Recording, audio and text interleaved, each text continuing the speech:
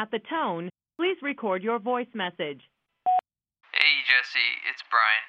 I'm confident that if you were to scan the liner notes of acclaimed filmmaker David Lynch's pop music album entitled Crazy Clown Time, you'd recognize a long list of familiar ideas that most Americans know only through a handed-down kind of memory.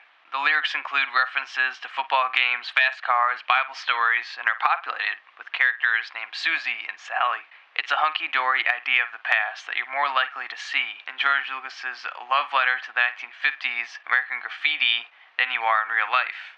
After reading the comforting message of American idealism in the liner notes, you'd be horrified to hear the music that accompanies it on Crazy Clown Time. The album's lyrics are undermined by Lynch simply singing them. He sounds downright unsettling saying most things, in particular when he describes a Bible story, Noah's Ark, or when he says he's having a good day. So when Lynch makes an album of all pop music, he is in turn limiting the tools that he would typically have to create this disparity between cultural ideas and the horror beneath it. Typically, he has an entire film to create this bizarro vision, including cinematography, lighting, actors' performances, editing structures, and sound design. But with the constraints of pop music, he has only music and lyrics. So the resulting combination on Crazy Clown Time is unrelentingly dark and morose, in ways that only allows for one specific takeaway feeling. The album as a whole oscillates between two styles of music. First being an electro-pop, it finds Lynch continually experimenting with his voice in any textures that would constitute a rhythm. Save me, so tired, so tired, so tired. So tired. Send me an angel. Second being the deconstructed rockabilly and raw rock and roll that's immediately evocative of an endless desert landscape that's only illuminated by car headlights.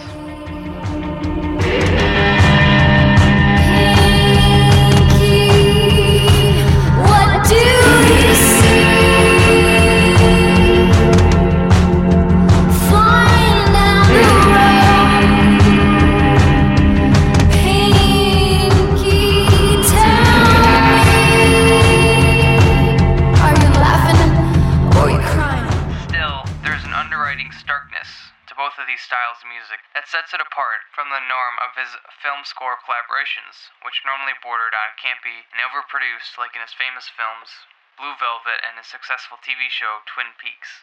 The better constructed songs off Crazy Clown Time include Strange and Unproductive Thinking, which finds Lynch musing over a variety of topics including the chemistry of bliss, dental hygiene, and religion.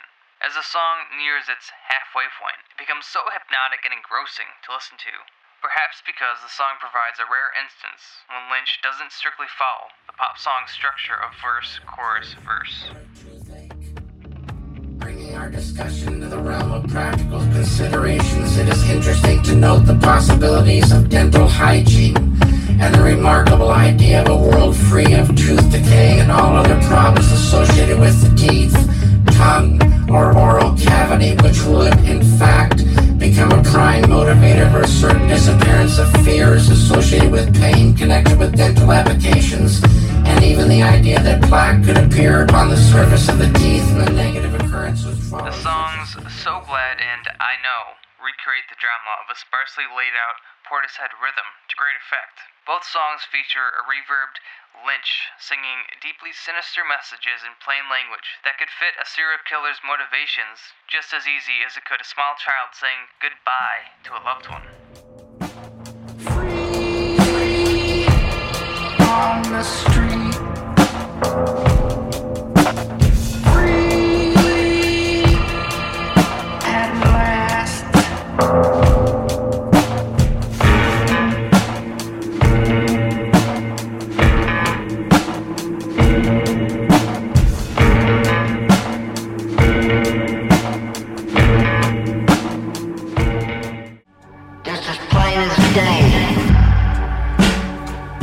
Seen it coming at me.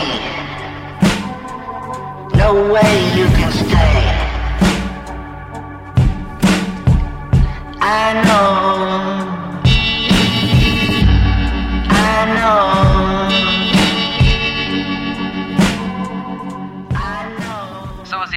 rounds out its groove, the weirdness of Lynch proves to be so strange and inviting that it almost makes you wonder whether this is the sound of the new normal. It's not a question of whether Crazy Clown Time is right for everyone, or if it's the right soundtrack for a specific mood you may or may not be in.